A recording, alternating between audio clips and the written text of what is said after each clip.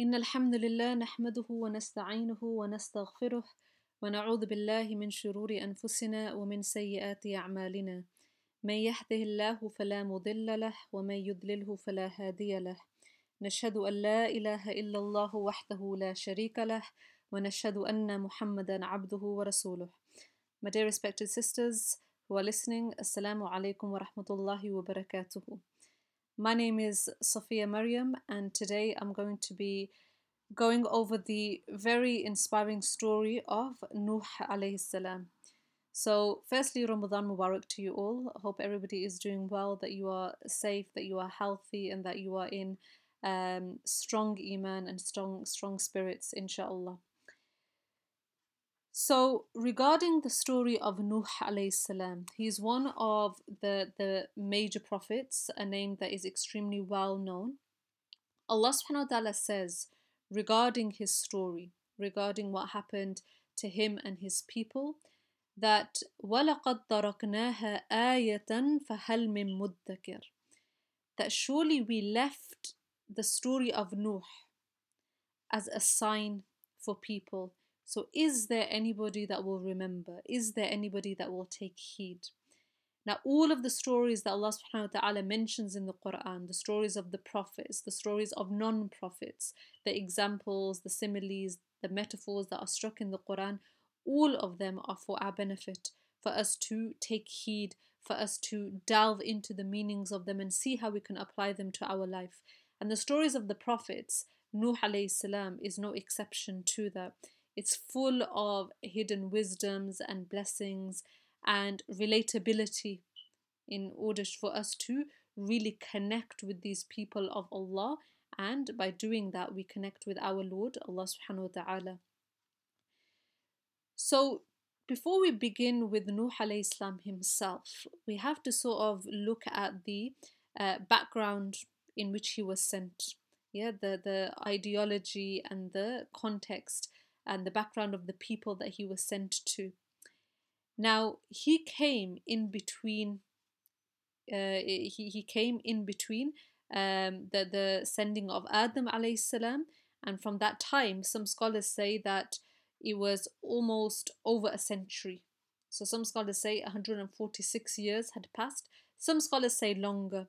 But the key thing is that he came after Adam alayhi salam, after the teachings and the pure teachings of Adam alayhi salam had sort of vanished from the people. And he was the very first prophet that came in order to address the illness of idol worship. So idol worship is something that is spoke about in the Quran extensively. We know from the seerah of the Prophet sallallahu alaihi wasallam, we know even till today all around the world that this is something that has, it takes over the minds and cultures of some people. But the very first people that started this practice were, the people that lived prior to Nuh alayhi salam and after Adam alayhi salam.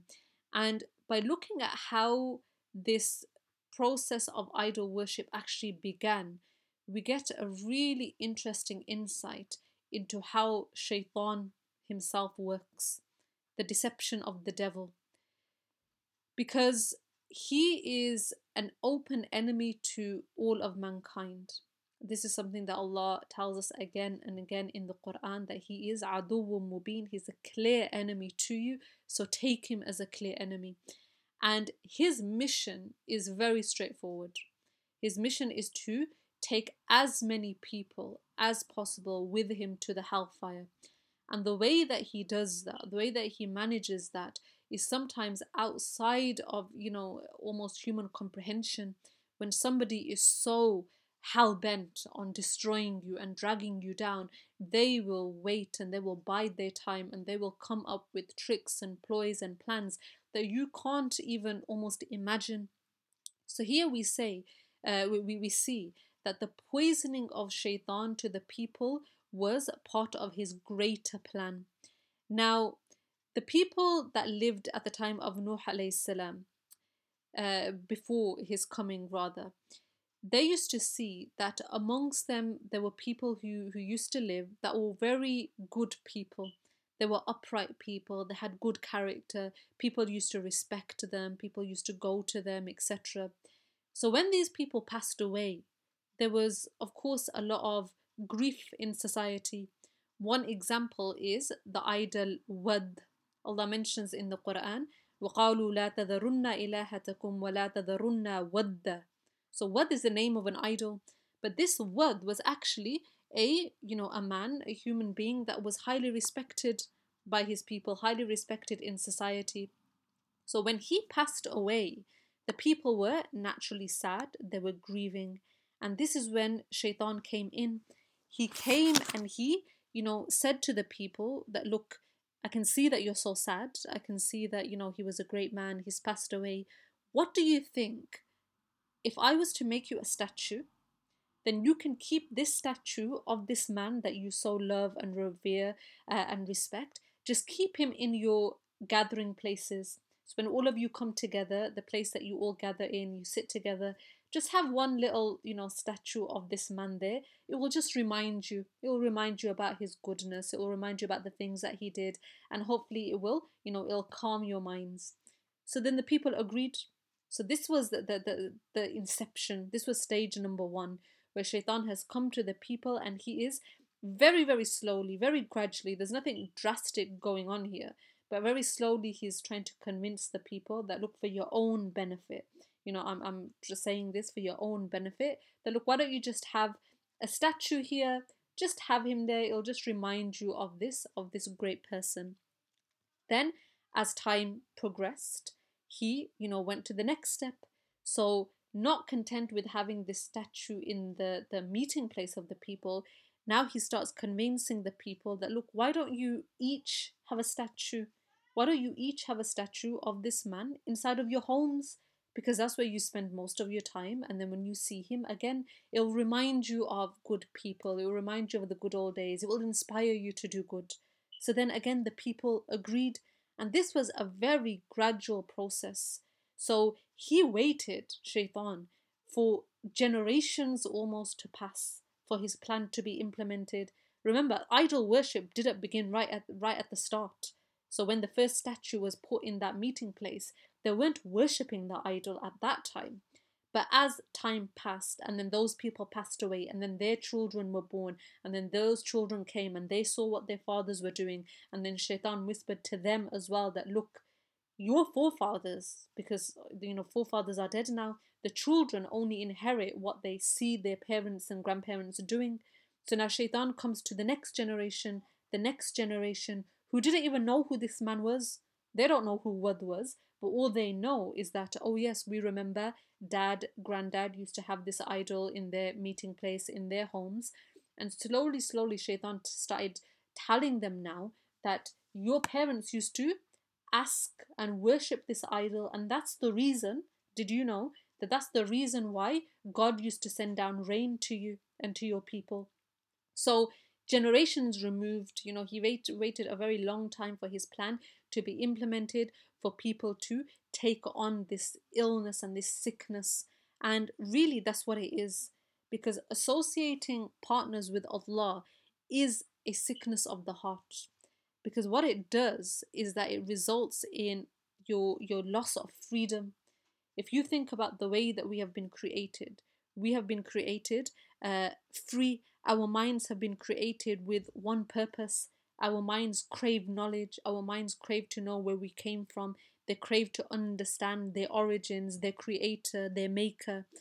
So the concept of Tawheed is something that is, the core of knowledge. When something comes and it distracts you from that, and you start following, not Allah and not the pure teachings and knowledge of Allah, but you start following the teachings and the deception of another creation of Allah, then this is a type of slavery. We're becoming enslaved to the thinking and the whispers and the deceptions of Shaitan.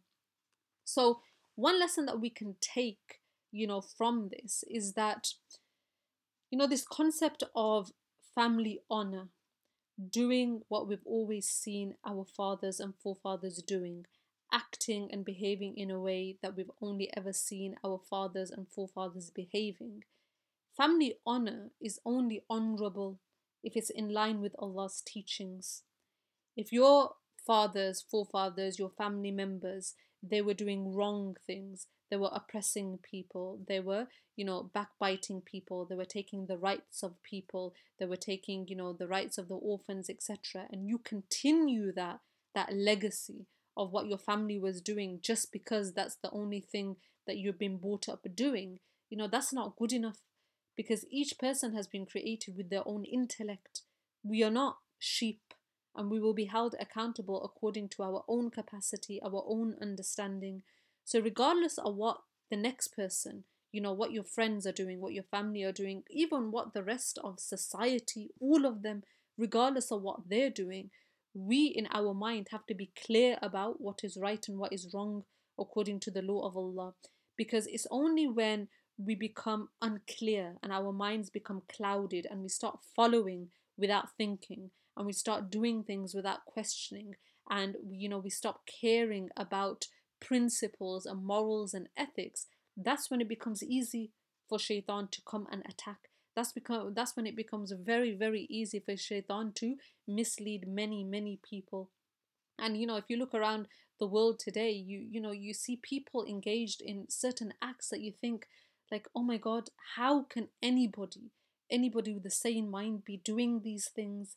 But it's because when you allow yourself to get into such a mental state where you're not concerned with right or wrong anymore, then shaitan will remove all of those barriers. He will convince you that what you're doing is fine and it's correct, and and it almost becomes a culture.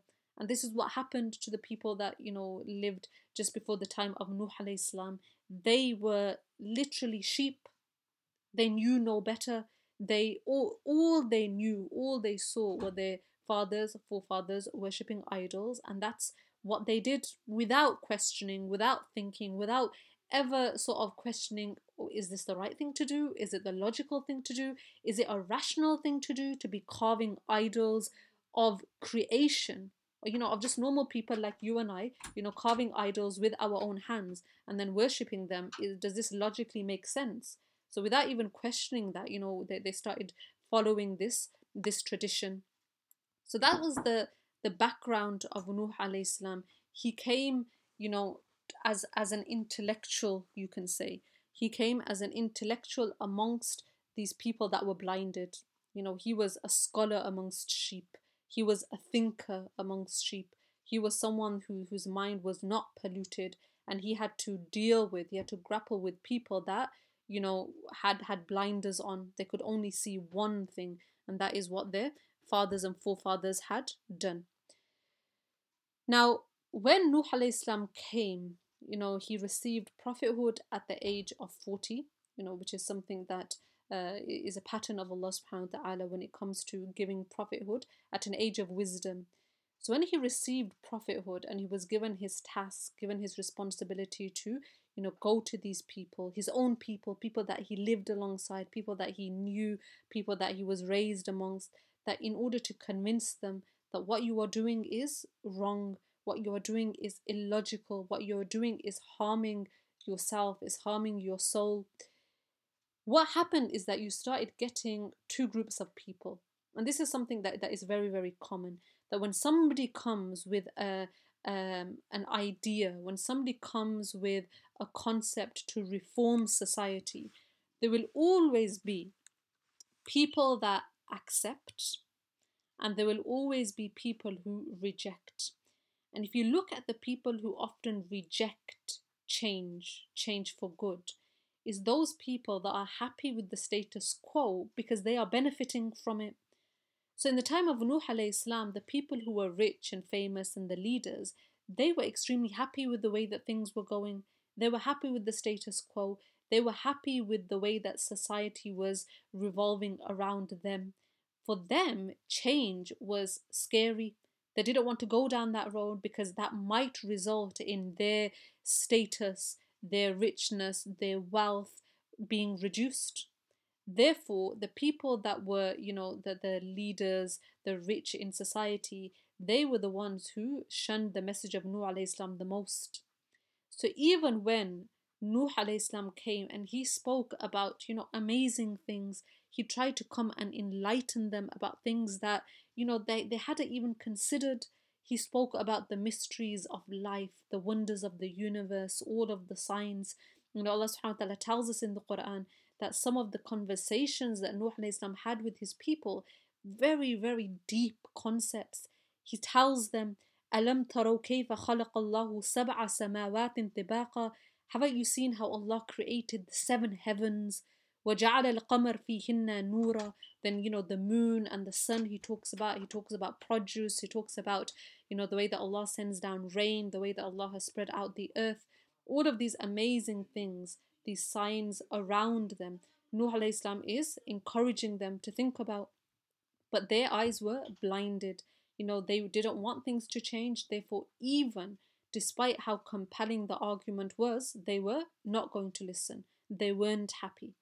And it was those people, those handful of people that were, at the bottom of society according to what society, deems in the hierarchy of rich and famous. So the poor people, the slaves, etc. People who weren't enslaved by materialistic things, whose minds weren't enslaved by society. They were the people whose minds actually started thinking about the message of Nuh alayhi salam and taking it on. So if you think about, a slave, just as an example, we're taking a slave who lived maybe at the time of Nuh alayhi salam. That slave might have been more free than the person who owned him. In reality, it was the master who was a slave, and it was the slave who was a free man, because the master, in his comfort and luxury and richness, he had become enslaved to things that were a creation of Allah. He'd become enslaved to the power and the fame and the money and the food and all of those things, whereas the slave, his mind was free because he wasn't attached to any of these things. So his heart and his mind were more clear to think about God and to think about higher things, to think about deeper things.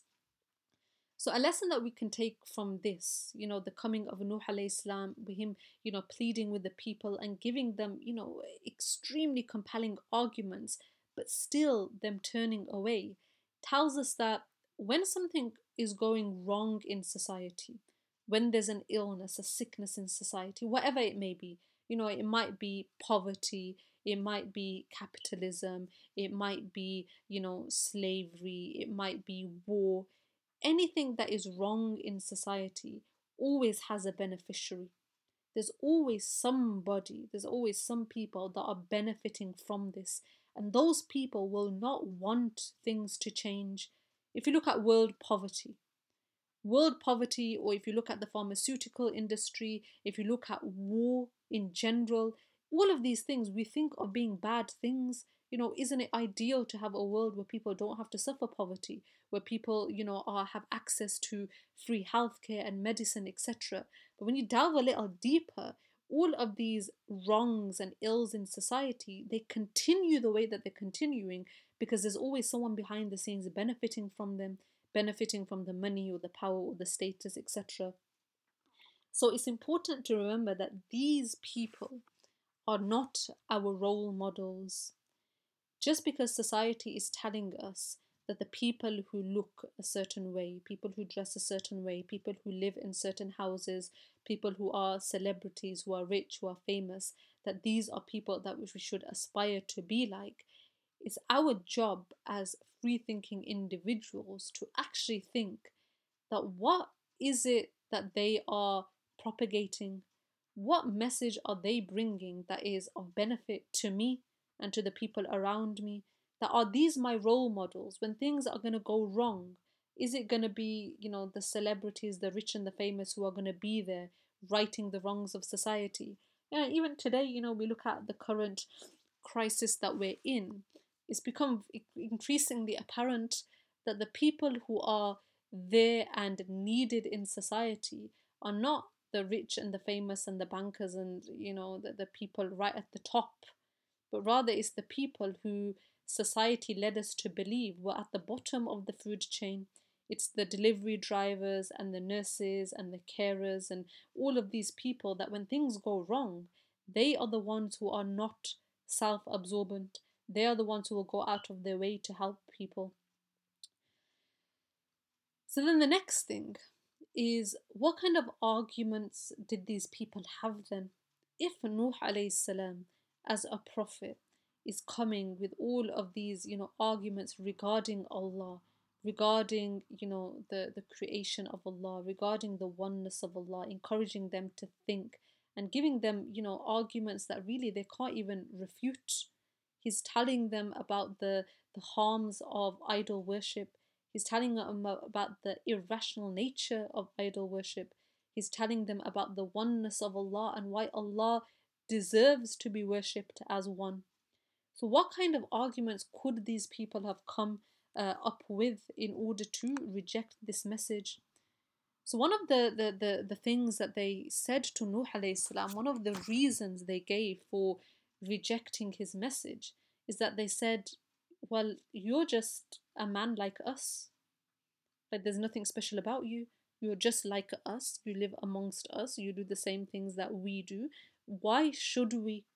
Why should we take guidance from a person like you? And in fact, not only are you like us, but in a lot of regards, we're better than you because you don't have the following and the crowds and the money and the status that we do. Therefore, why should we take help from you? And this is a common theme that Allah subhanahu wa ta'ala mentions, that when a prophet, a prophet who has come to a nation who is, is drowning in darkness, that's when Allah sends his light, when Allah sends the prophets, because those people are in need. They don't even know it, but we are in need of guidance and light because we are drowning in darkness and sin and enslaving our minds and our freedom. So when Allah sends help in the form of people, because we are people and it's only humans that are going to be relatable to us, it doesn't make sense for Allah to send us an angel to teach us about our ways, because then we'd turn around and say, well, hang on a second, I'm not an angel, so therefore how can I act like this angel is acting? So Allah chose obviously to send men, to send humans in order to teach us, because they are like us in some regards. Therefore, it makes it even more compelling that if this person who has been raised alongside me, the person who sits and drinks and walks and talks like me, if they can, open their mind and, find the truth, find guidance, then surely I can as well. But the reality is that, unfortunately, we're often so unwilling to take help from people who we don't deem to be at our level or above.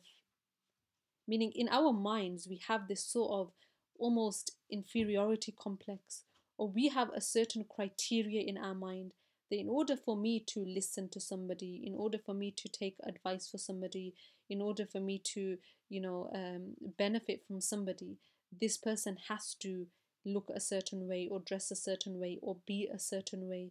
Whereas, where do we get this criterion from? It's not from Allah subhanahu wa ta'ala. The criterion that Allah gives is that if a person comes to you with good counsel, if a person comes to you teaching you about Allah, if a person is God conscious, then these are people that we should aspire towards. We should take heed and we should, befriend them and benefit from them. But unfortunately, we're so unwilling sometimes to take help from people who, in our understanding are not at our level. And in psychological studies, this is something that has been kind of looked at time and time again. That sometimes when we meet a person for the very first time, we judge them more on the shoes that they are wearing rather than what is coming out of their mouth. So you might have a person who, for example, is homeless, or a person who doesn't have a very high flying quote unquote job, like a taxi driver. Some people regard, unfortunately, taxi drivers as uneducated maybe, or illiterate. Whereas the reality is, when you get into that taxi, or when you have this conversation with this homeless person, or this person, they might come out with gems and knowledge that is far beyond what anybody who has, a degree or a master's or a PhD could advise you. They might give you something that will change your life if you were to act upon it, if you were to take heed of it. But because we've already got this perception in our mind that when we meet somebody in the first, 30 seconds, based on how that person, the accent that they have and the clothes that they're wearing, etc., we've already made a decision that whether this person is worthy of our listening or not. Okay, so this is something that is wrong. This is a description of people who are proud and arrogant, and this is what the people did to Nuh alayhi salam. The second thing that the people demanded was that they said to Nuh alayhi salam that, okay, look, maybe your arguments make a little bit of sense. However, because of the people that hang around you, we think that this is something that's going to ruin our image. Therefore, if you want us to follow you, you need to get rid of the followers that you have. Yeah, because they're cramping our style. Now, subhanAllah, again, you see how self-image, it kind of overtakes us and deceives us. We only want to be seen sitting with certain people. We only want to be seen hanging around and liaising with people of a certain status, etc. I mean, this argument that the people came up with, it just shows how low they had sunk. Because on one side, one part of them maybe is calling them towards truth. They've obviously recognized that in Nuh alayhi salam, maybe there's something there. There's something in his message that actually, yes, it does make sense. But the only thing that is stopping them from embracing the truth is what? Is pride and arrogance. That no, we can't associate with you because the people that hang around with you, they're just poor, and they're the poor and the lowly of society. So since when did truth have anything to do with status? When did truth have anything to do with the way that a person looks? When did truth ever have a relationship with how rich somebody is?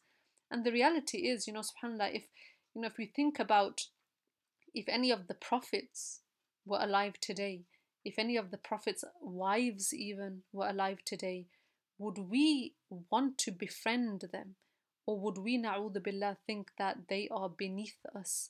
That, they're not cool enough to hang around with us because, they don't have the degrees and the education, and they don't, dress and, make themselves up and do the things that we think are good.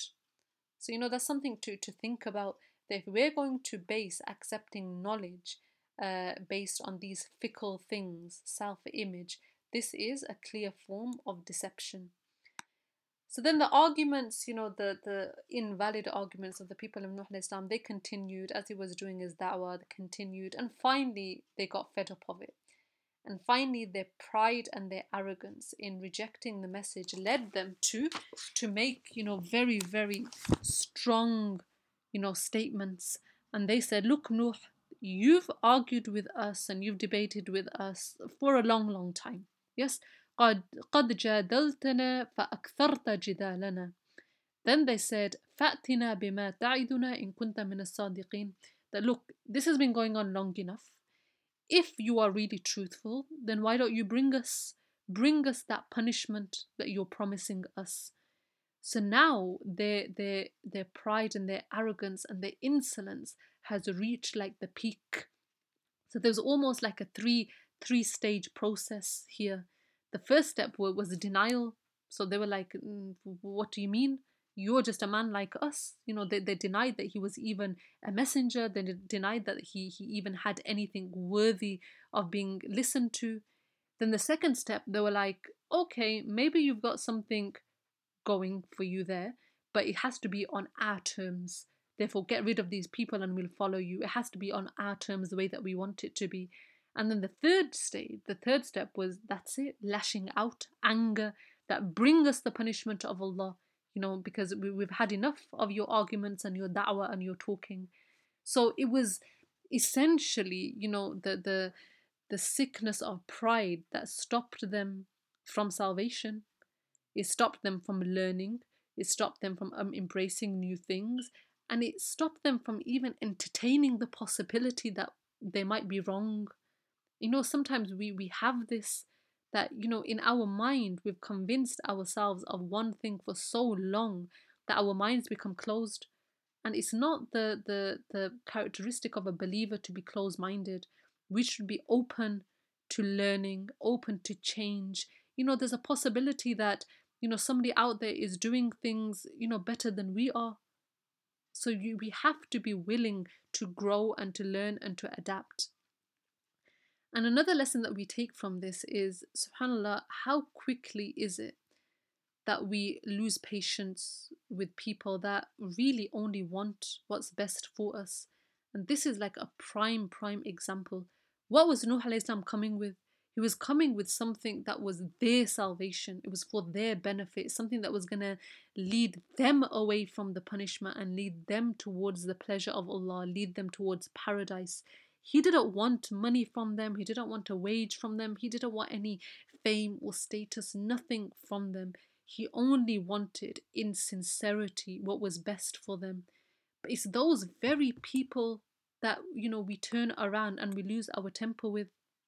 I mean, if you think about it in reality, how many times has a person, became angry and lashed out and started, raising their voice and swearing at their boss or their employer or their manager? The people that you often, lose your temper with and you get angry with are people like, na'udhu billah, our parents. So many people, they show, cheek and anger to their parents, whereas they are the last people on the planet who should hear your raised voice, who should hear, a tone of anger. The people that want what's best for you, your family, your friends, your children, your teachers, we turn around and we display insolence and arrogance with them. We shout and scream at them, we swear at them, we reject them, we say harsh words to them. But people that don't even have our interests at heart, people to whom we are just, a statistic almost, like our employers, we're all very nice and polite and yes sir, no sir, three bags full sir. It just goes to show that this is, it's a strange form of affairs. Is extremely wrong, and we need to really pull our head out of the sand and cover the wool from our eyes and think about what we're doing here. The people that Allah has entrusted us with, people who are massive blessings in our life, how dare we get angry and lash out at them? Why is it that we choose who to lose our temper with? Obviously, it goes to show that it's controllable. Because if a person, had a problem, let's just say with anger, they'd be angry all the time. They wouldn't pick and choose who they're angry with. When you pick and choose who you're angry with, it means that in your mind you've made a hierarchy that, okay, this person I can belittle, whereas this person I can't belittle. And where do we get this criterion from? The next thing that I want to look at is the perseverance of Nuh alayhi salam. So we already know what kind of people he came to, the background and the mentality of these people, the kind of fickle arguments that they came up with, how they denied him and then they rejected him and they came out with silly terms and conditions and then they just, became very angry with him. But Nuh alayhi salam is well known from the Quran that he was a prophet who lived for 950 years. Yes, which is an entire millennium minus 50 years. 1000 minus 50 years, Allah says in the Quran. And I don't think we can really ever comprehend what this means. That from those 950 years, he became a prophet at the age of 40. For over 9 centuries, to keep going back again and again and again to the same people, saying the same thing, giving the same message, the willpower and determination that you need for something like that, the willpower to keep waking up every single morning, exhausting every single effort that you can in order to drag these people away from their own destruction. What kind of, subhanAllah, what kind of patience and perseverance is this? What kind of mentality does a person like this have? It's a person of sincerity who knows that I'm not doing this for any other reason except for Allah subhanahu wa ta'ala. And it wasn't, 9 centuries of just, waking up and, listening to their verbal abuse and coming back. Their abuse, it was extensive.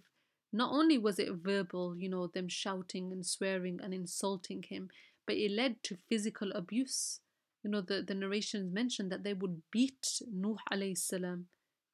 They would choke him so much that he would faint, he would become unconscious. Then they would wrap him up in a rug and fling him into his home.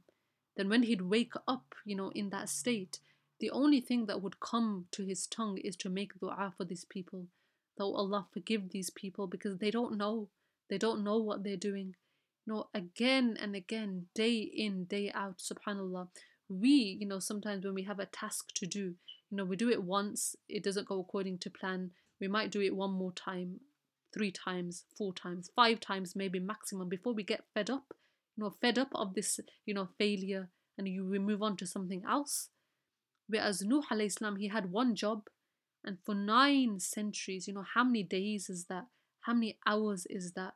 How many thoughts and feelings must he have gone through in order to, really trying to sit and convince, Ya Allah, how shall I do this? What shall I say to them today? What mode of communication shall I use today? What argument shall I use today? Maybe they'll listen to this, maybe this, maybe this. To do that again and again and again and keep hope. This is something that, subhanAllah, is almost, miraculous. It's a miraculous personality trait to have. And the hope of Nuh alayhi salam is so inspiring because even though he lived for 950 years, the scholars mentioned that not everybody around him had the same lifespan. So imagine this, that he is preaching to one generation. They have rejected him, they've insulted him, they have beat him unconscious, but he keeps going with the hope that, okay, maybe, Ya Allah, maybe if it's not these people, maybe their children tomorrow, the next generation will accept the message. Then the next generation is born, but they're born into the same blindness as their parents. Then they become a replica of their parents. They reject him, they deny him, they insult him, they beat him up.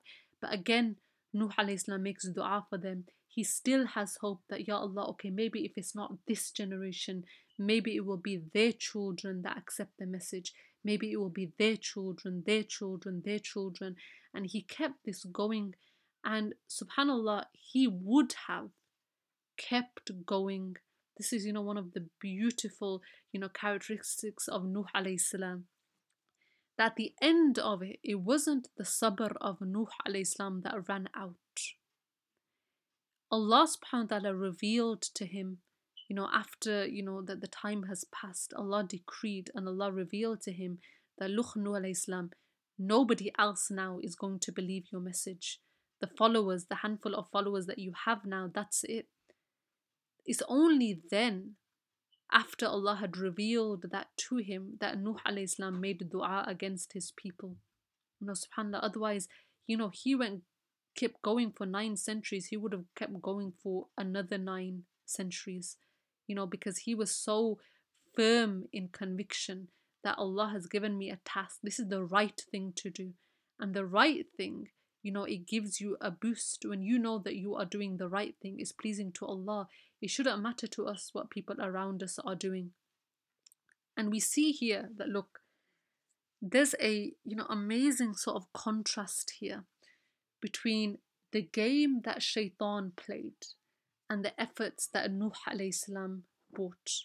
So remember, I told you that Shaitan, he bide his time. Yeah, he waited for generations to pass before idol worshipping actually became established. So he came at the beginning, just started them off with the statues, and then he came to their children and then their children in order to really finalize his plan. So the game of Shaitan was that he tried for generations in order to lead people away from Allah. And we look at the efforts of Nuh alayhi salam here, subhanallah. He did the same thing for generations and generations. He tried in order to bring people back to Allah.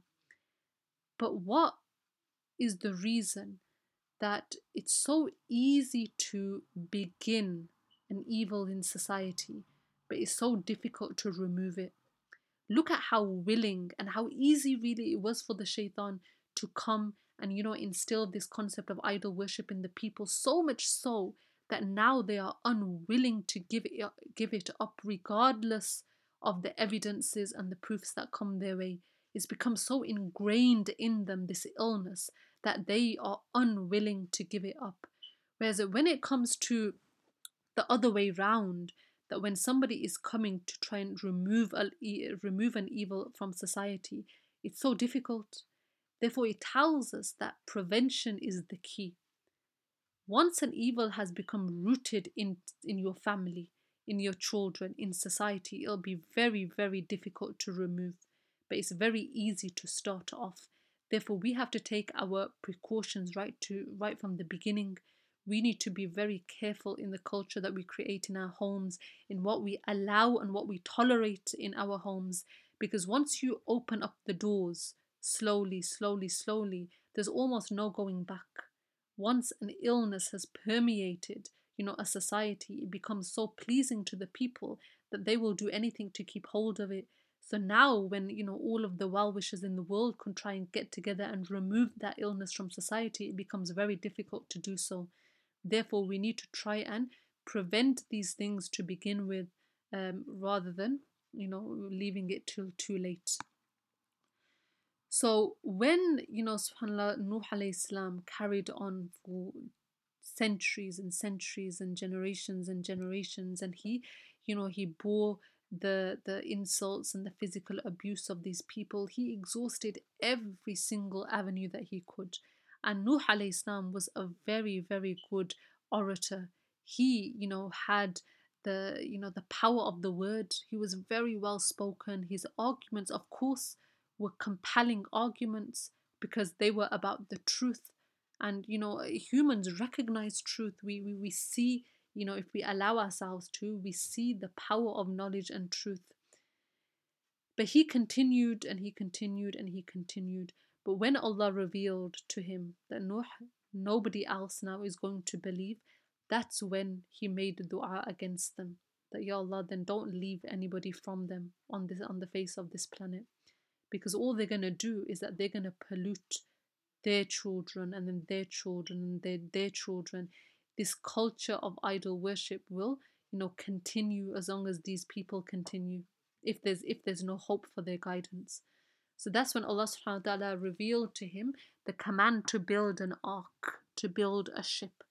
And the same way that Nuh alayhi salam did not flinch at the command of Allah to propagate the message, he didn't flinch at the command of Allah to build an ark, even though he was nowhere near the sea. No, he was very far from the sea, and he started building, this ark. And subhanAllah, Nuh alayhi salam was not a carpenter. So to build an ark or to engage in, a task like that in itself, it shows, subhanAllah, that the people of Allah, the prophets, they are willing to do anything and to learn anything to become closer to Allah. That if we want to maintain a connection with Allah, we have to take action. We can't wait for, subhanAllah, revelation to come down to us, and we can't, be lazy in our homes and expect, our state to change. There has to be physical action that is done from our part. So Nuh alayhi salam, he was instructed to be active still after 9 centuries of activism, of da'wah. Now Allah is commanding him to learn a new science, to build an ark. And when Nuh alayhi salam started on this endeavor, the people didn't stop with their taunts. And subhanAllah, this is a common trait of people who are narcissistic or people who are bullies. Because Nuh alayhi salam has tried day in, day out, in every mode of communication possible. He's tried preaching to them alone. He's tried preaching to them, okay, maybe not alone, let me do it in a gathering. Maybe they can support one another. In gatherings, they wouldn't listen. So he'd go to them in the daytime. When the daytime didn't work, he'd go to them in the nighttime. He tried everything, but still they rejected his message in the harshest of ways. Now when Nuh alayhi salam leaves them be, now he's left them and he started on this task that Allah has given him to build the ark, they still follow him and continue with their taunts. So they didn't stop that, okay, Noah's, he's left us now, let us stop. But no, they still had to feed their egos. They still had to meddle in his affairs. They still had to have the final say. So they would go after him and say things like, Noah, what are you doing? There's no sea around here for, miles and miles. What has your Lord told you to do? Why are you building an ark? What a silly thing to do. How are you going to sail this ark? Are you going to sail it in the desert?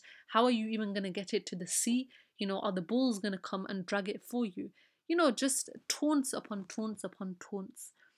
And the lesson that we take from this, subhanAllah, is the power of words themselves. That the people of Nuh alayhi salam, some of them engaged, like I said, in physical abuse. They would do very harsh things to Nuh alayhi salam, beat him, unconscious sometimes. But a lot of them, they would just use their tongues in order to belittle him and his message. And sometimes we ourselves, we don't comprehend the weight of what we're saying. Sometimes on purpose, we might have digs at someone. We might on purpose say things to hurt somebody. Even if it's not on purpose, sometimes recklessly, we don't think about what they're saying. We might end up saying one small thing to somebody that is close to Allah. And that one small thing that we say might incur the wrath of Allah. So these people, subhanAllah, how hurtful must it have been for Nuh alayhi salam to hear all of these things. They called him crazy, they called him mad, they called him every name that you can think of under the sun. No, it's not easy for a person to listen to, for a person to tolerate. But then you think about how Allah subhanahu wa ta'ala must have been responding to this, that how it must have angered Allah Himself, that His Prophet, His beloved Prophet that He has sent as a saving grace for these people, they're turning around and they're using their tongues, which Allah has created, in order to hurt Him and to belittle Him. So we need to be very careful when it comes to the tongue, because the words are extremely powerful. We can use them for a lot of good and we can use them for a lot of bad as well. So when Allah subhanahu wa ta'ala, commanded Nuh to build the ark and he fulfilled his task, finally the command from Allah came. And when the punishment of Allah comes, there can be no force in the universe that can stop it. Allah gave respite to these people for centuries and centuries and centuries. But when the punishment came, then there could be no overturning it. So Nuh alayhi salam was told that, water will start flowing from your home, and that's going to be a sign that you and your people need to leave. So when that happened, the people around him, they were in delusion. They were, laughing and still mocking at him right till the very end moment, thinking, the punishment of Allah won't come to us. What is this crazy man doing? Why is he building a ship in the middle of the desert? But when the punishment came, then Allah subhanahu wa ta'ala opened up the doors of the heavens. Allah subhanahu wa ta'ala opened up, that the heavens themselves, they began flowing with water. So water came down in a way that had never been seen before. So the flood, the great deluge that we talk about in the time of Nuh alayhi salam, this was the punishment that Allah sent in order to cleanse the land of Nuh alayhi salam. The punishment came, and everybody who was not on the ark, who was not on the ship, they were drowned. And even the wife and the son, even the son of Nuh alayhi salam, he did not believe in the message. And subhanAllah, you think about how big a test this is. It's almost like the worst situation that a father can be in. Because on one hand, you've got this immense responsibility to propagate the true message of Allah. And on the other hand, you've just got this, this innate disposition, this natural feeling inside of you to love your children and want what's best for you. But if Allah has not decreed guidance for somebody, this is something that nobody can overturn, not even a prophet. Nobody could have been a better father than Nuh alayhi salam. Nobody could have given a better education and upbringing and a tarbiyah and teaching about Allah than Nuh alayhi salam. He was teaching the whole of the society about amazing arguments regarding Allah. Therefore, the people who were in his household, they were recipient of that. They saw all of this, but still, even though it's beyond logical comprehension, but still, if Allah hasn't decreed guidance for somebody, then there's nothing that anybody can do. And that leads us to understand that our job is to try our best. When it comes to family members, especially, when it comes to children, even your spouse, your parents, any family member or friend, you have to do your best. This doesn't mean that you become complacent, that you think that it's not your problem or it's not your responsibility. No. Nuh alayhi salam didn't lack in his trying. He did everything that he could for his family members and the people around him as well. But then at the end of that, after you have done your bit, after you have brought your children up well, you've taught them about Allah and His Messenger, you've done their character building, after you've done all of that, then we can say that the everything is left in the hands of Allah. So then Allah subhanahu wa ta'ala, his punishment came, and the son of Nuh and all of the people that rejected him, they were drowned in this flood. And that the heavens poured forth in a manner, like I said, that had never been done before. Allah subhanahu wa ta'ala says, تَجْرِي بِأَعْيُنِنَا جَزَاءً لِمَنْ كَانَ كُفِرٍ, that this ship of Nuh alayhi salam is sailed under our observation. And this was a recompense or an answer or a reward for that same prophet that had been denied and rejected for so long. That he tried his best, and Allah saw all of his efforts, that for over 9 centuries the da'wah that he gave, and he kept going even in the face of apparent failure, because he's waking up every day doing the same thing.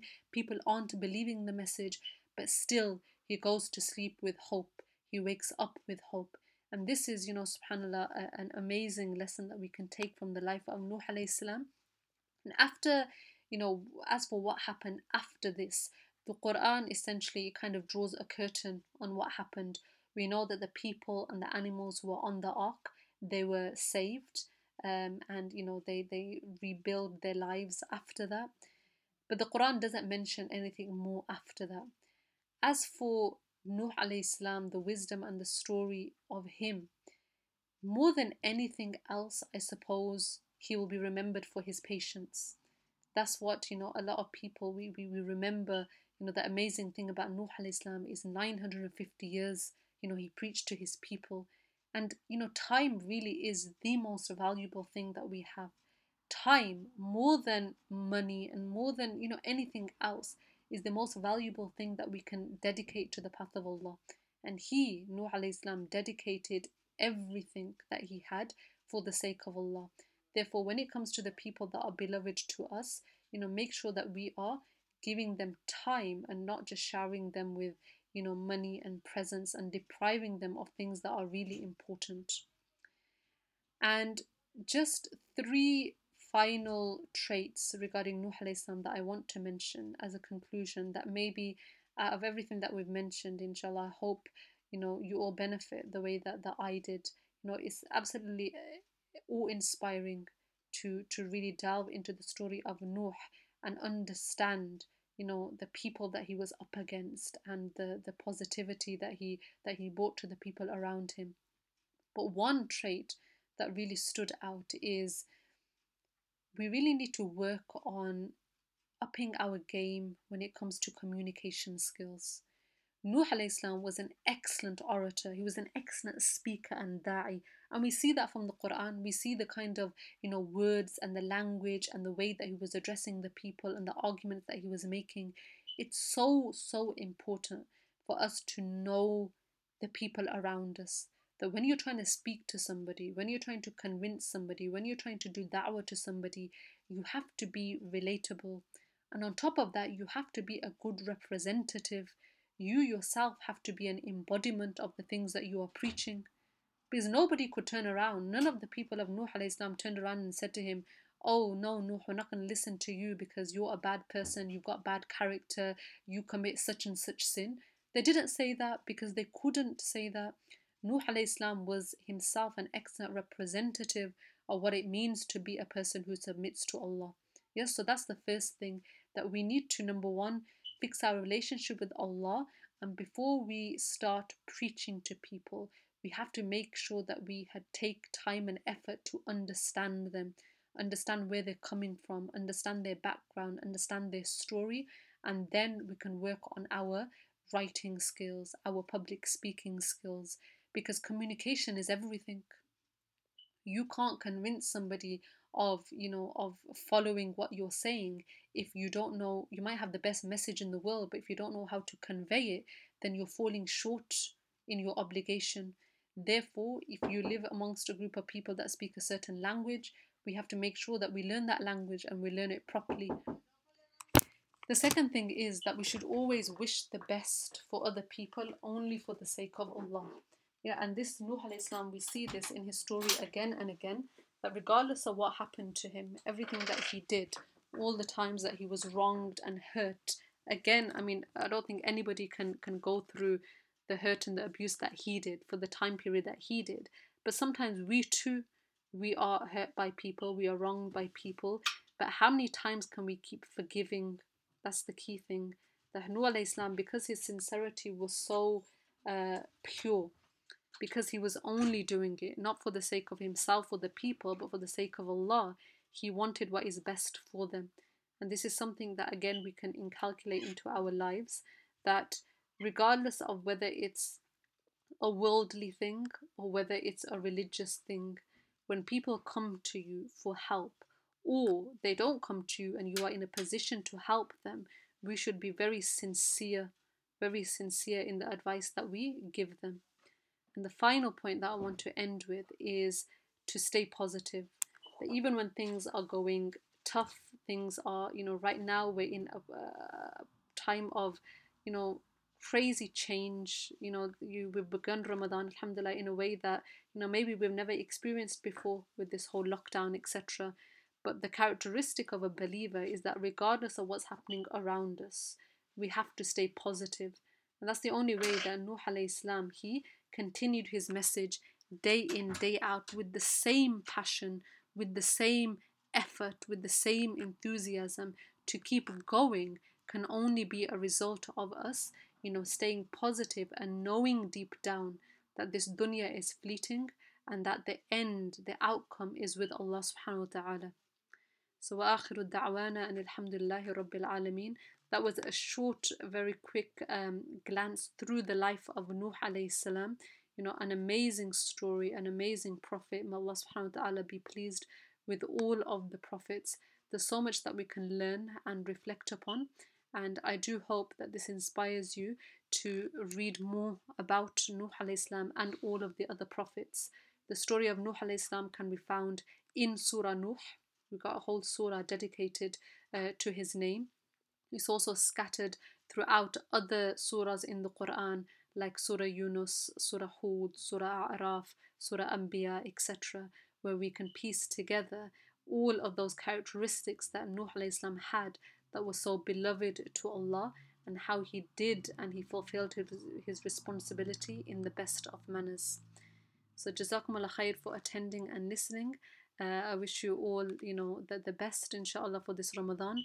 Please keep me and the whole of As-Sufa Institute in your du'as. Assalamu alaikum wa rahmatullahi wa barakatuhu.